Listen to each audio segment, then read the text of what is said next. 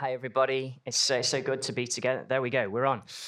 Wow, deeper. I can't wait to see what God's going to do with us this week. I was with the youth on Tuesday night on Zoom, just chatting about it. And hey, the youth team really don't do things by halves, do they? They go all out. It wasn't just like, here's JP to come and say a couple of things about deeper. It was like, here's a mystery guest and turn your camera off and state facts about yourself in the chat. Some of the youth are in the room this morning. I wore this shirt in honor of them. They said they liked it. I think they did. They made some comments about it, which in truth, I didn't really understand. They used like youth speak. I had literally no idea. It was clear I couldn't understand it, but apparently it was good. But the best thing was that we got to worship together. And man, those guys on fire for God, just contributing, praying out, just loving on Jesus. And it was so precious just to be together and talk about this week and almost kind of chat together as to, I wonder what God's going to do with us as we start this week of worship, prayer, and fasting. And we asked the youth a question. He said, if Jesus was sat next to you right now, what would he say about Grace Church? I just love some of the answers they said. Is trust me in all future plans because I have it all in control. Let as many people know about me as possible. I love your community. This is what church is. Isn't that just so precious as these guys prophesy, speaking what the Lord would say to us in this time? It was a whole lot of fun. And we were talking about, briefly introduce Nehemiah, the book that we're going to be kind of based in this week. It's in the booklets, which Ben and Emily said you can get in touch with the office if you haven't got one. But we're going to jump straight in. So if you've got Bible, turn to Nehemiah chapter 1. If not, the words will come up on the screen. And here we go. Here's verses 1 to 3 of chapter 1.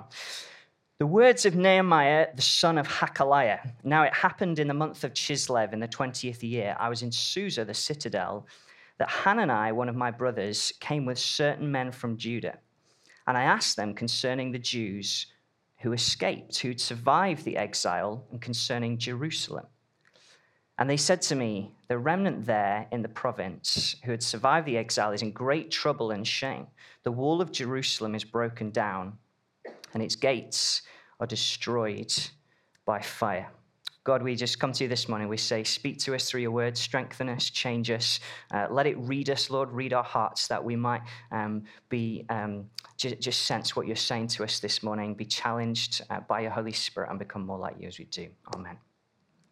So Nehemiah, verse 11, tells us that he was a cupbearer. That is a high-ranking official to the Persian king Artaxerxes. There we go. That'll be a success. We can say that by the end of the week, isn't it? Artaxerxes. So he's in a kind of foreign land. His forefathers had been in a land called Judah. We might know it as Israel, kind of the southern part of Israel today. And the trouble was that these Israelites in the land had been so unfaithful to God, generation after generation, worshiping false gods, marrying people who didn't love the Lord, and so were kind of leading them astray in worship of other things. There was idolatry, there was oppression of the poor going on, and time after time, God would send them a prophet to speak a message to them, calling them back into his ways, into his good, loving, perfect, and kind ways. And yet they kept ignoring him.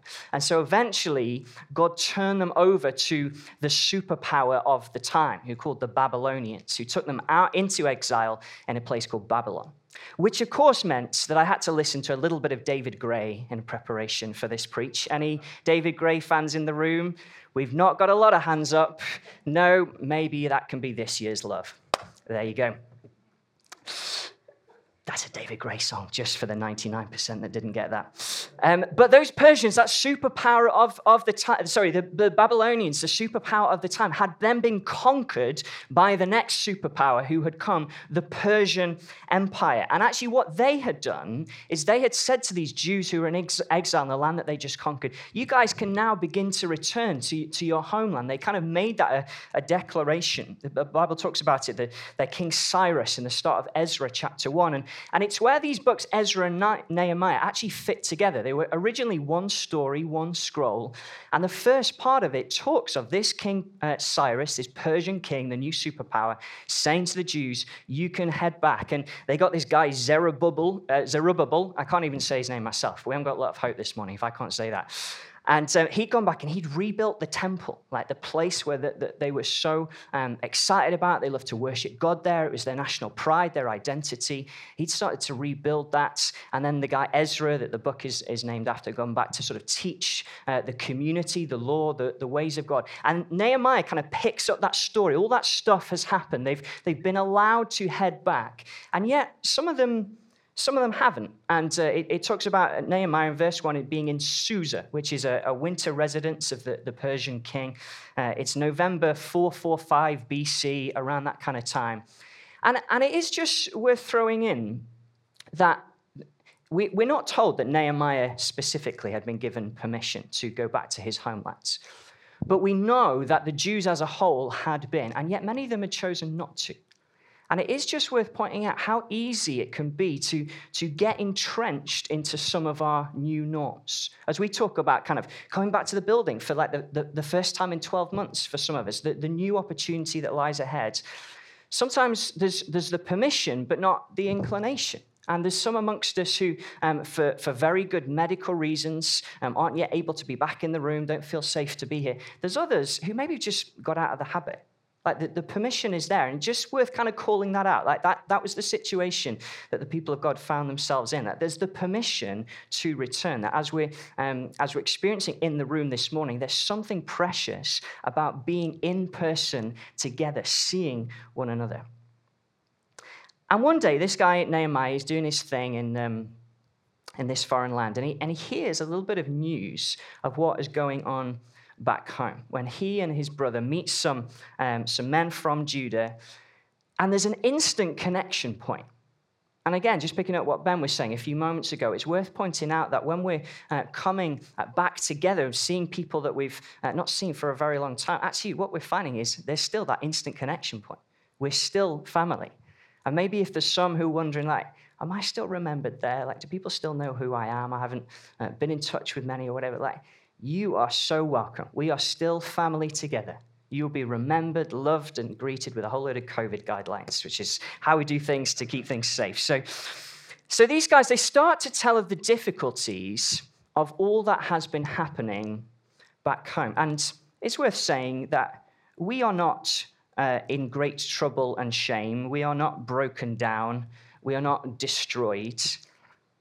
In fact, actually, our home group, it's just not a true description of it. Our home groups, for instance, are stronger than they've ever been. We've become, in the last 12 months or so, more creative, more technologically capable. The situation has forced us to depend on God in fresh ways. Actually, the shaking of the tree has done us some good. There's still been plenty of examples of us thriving as a community. There's still been a lot of outreach into our city. We've had 33 people do Alpha in the last year. That's amazing, isn't it? And of course, to finish our vision statement off, we have replicated what we do in the UK by planting the River Church Newcastle. Glory be to God. But in the last 12 months, we've not been able to sing together en masse. We've not been able to share communion in all its fullness together in person.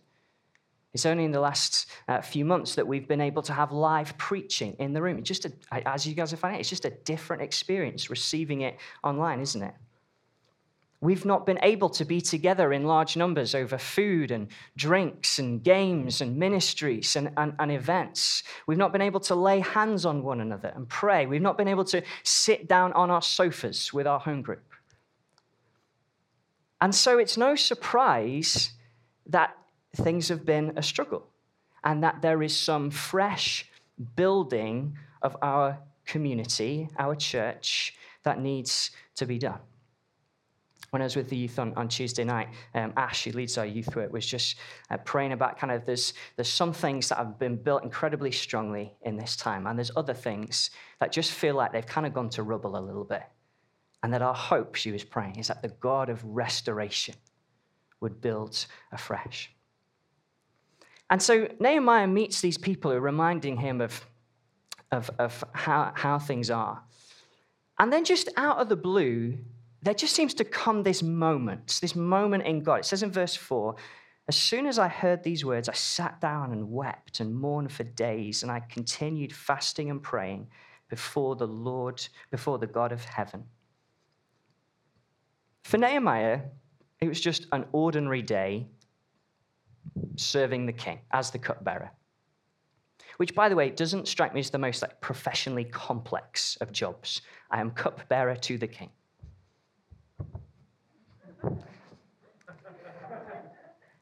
He's just doing his thing. He's just going about day-to-day life. And then suddenly there comes this moment in God that for some reason, some unlocking purpose of God in his heart leads to this gushing forth of emotion as he begins to reflect on all that had happened. It wasn't that he hadn't been thinking about the difficulties that they had been encountering before. There's just a moment where suddenly it just all came out. The exile, the loss, the pain, the disappointment, the questions of why. Things that seemed like they were going well just suddenly ended. Moments when the separation seemed like it would never end. The relational difficulties, the faith doubts, the questions of meaning and purpose. All that emotion just began to come out as he sat down, wept, mourned, prayed, and fasted. And you know, for us as a church family, in the season ahead, however long it goes on for, there will need to be a time of healing for us as a community. I've mentioned some of the things that we've struggled as a church not being able to do, but individually as well. We had a wedding here yesterday. It was the fourth time that wedding had to be rearranged. Maybe there's funerals that you haven't been able to attend or have been and just felt very alone. Now, a few of us will forget that picture of the Queen at Prince Philip's funeral, just sat there by herself alone. There's just something wrong about that. Maybe it's other things like your graduation. I was talking to some of our One Thing team a couple of weeks ago, and they said, we never had a graduation because of COVID. Birthday parties. I've got a family member who arranged a 30th birthday in mid-March back last year, and then a friend happened to arrange one at exactly the same time, and there's a bit of a miscommunication, and it's in love, my family member chose to move hers to later in the month, and it just got taken by COVID. There's been job losses and furloughs. Nobody knew what a furlough was 18 months ago. Mental health challenges. Lots of us believing the lie that, we could have done better in this time. We could have made more of it. The American pastor Rick Warren said that he believes that in the church and in the world in the coming 12 months, there will be a tsunami of grief released. I believe that this week, this deeper week that we're entering into, as we too pause, as we too reflect, that there is a moment in God for us whereby he will begin or advance his healing of us as we too sit down, maybe weep, fast, pray. And as we reflect, he will restore. Just have a look at the range of prayers that Nehemiah prays. We've already read verse 4, but that's a prayer of lament and weeping. For some of us this week, as God unlocks things, there's going to need to be some expressed pain said to God. This is how I found it, God.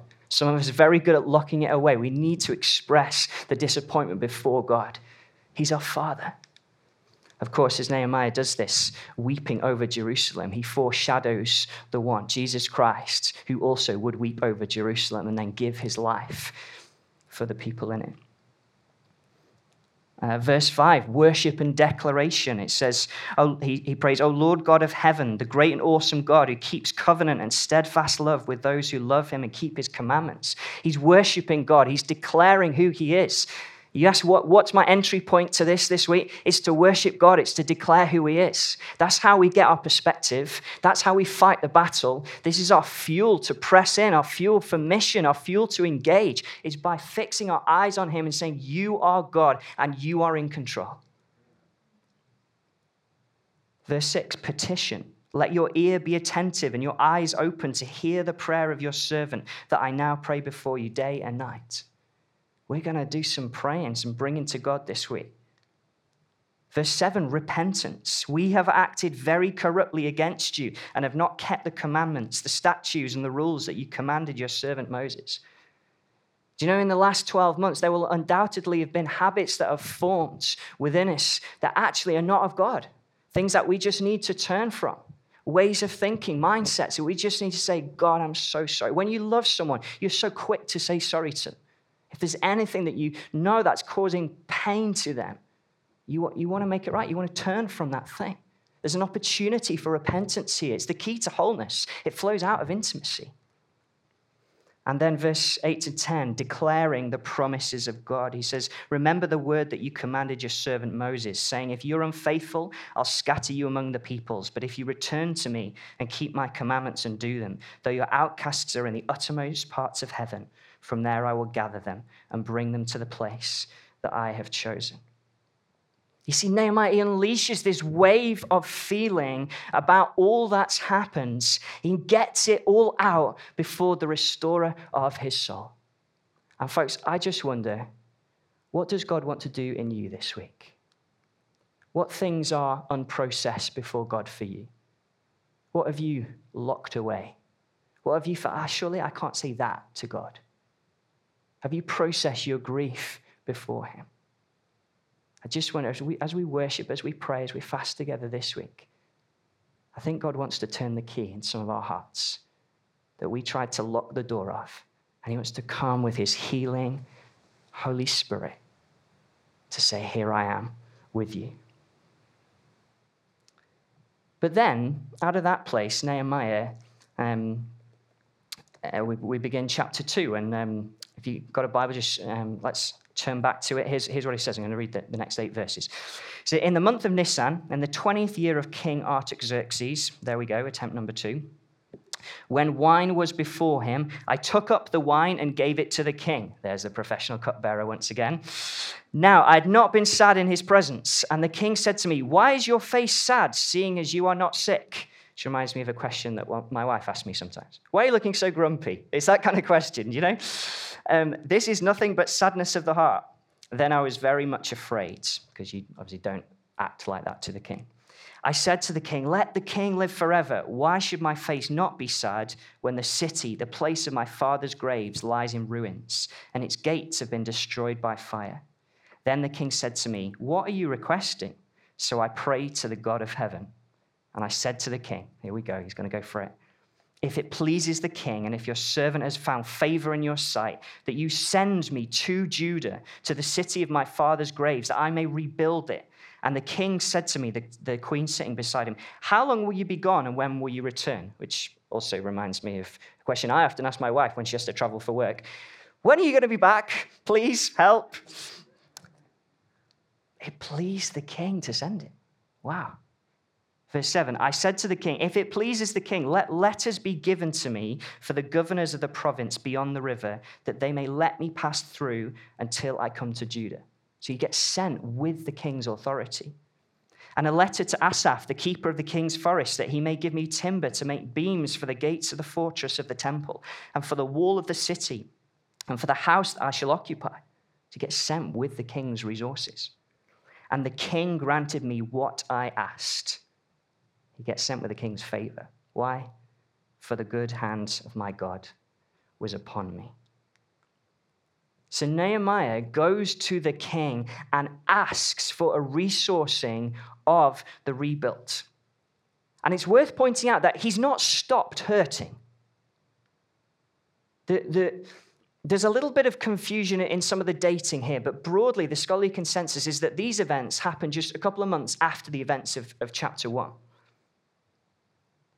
And so in this generation-defining moment for Nehemiah, he has not moved on from it, but rather the grief and the pain and the processing before God leads to a fresh desire to build again the community that he loves. Ironically, what's lost is the fuel for all that's to come. And isn't that just our God? I love this verse in Joel 2:25. It says, I will restore to you the years that the locusts have eaten.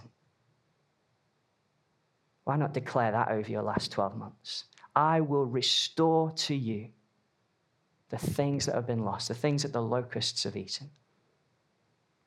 And so as a family, we're not looking to move forward only once our questions about the last 12 months have been answered. Like, we've got a decision to make together as a community, because it would be very easy for us just to say, we haven't been able to do all these things. Let's organize loads of church events. Let's spend loads of time worshiping together. Let's just be with our church family. Let's enjoy one another together, and let's just kind of rebuild that. And we want lots of those things. But also, the question is, are we going to take this opportunity to speak into a society that is so desperate for community, a society that all of its foundational pillars have come crumbling down in the last 12 months as they have seen that their worldview just does not stand? And we know that the gospel is the answer. We've got to be together, but we've got a huge opportunity here. A missional opportunity. And that's why we come to our King to ask him to resource our mission. And let's be clear, this week that's ahead, we're praying into the season ahead where it just has to be one where we have grace for ourselves. It just has to be one where we're just with people. Our church family, our neighbors, our family, friends who don't know the Lord. And some of us will need to spend time just resting well. Some of you are absolutely exhausted right now. Others will need to do other things, getting used to being around people again. I've heard a number of people just articulate that as sort of relearning that. It's got to be a season of grace for us. But in our deeper week, we get to bring all of our hurt and our pain and our grief before God. And as we do, we get to ask our King to resource our mission to build afresh. Artaxerxes, verse 6, it says, was ultimately pleased to send Nehemiah. How much more our Father in heaven? I love this verse, Luke 12:32. Jesus says, fear not, little flock. It is the Father's good pleasure to give you the kingdom. And as we pray this week, not only are we believing God for further healing to take place, we're believing him for a fresh resourcing to build our city, to build a thriving community that reaches Nottingham with the gospel, that replicates what we do. And that's why we're doing things like the prayer walks. There's one starting from outside this building at 11:30 today. I think there's one in Lenton as well. And there's details on the evening meeting Facebook group, if that's closer to you. For the one here, you can just be outside 11:30, go and pray for the city. That's why we're looking in the devotionals at what is needed to build a city.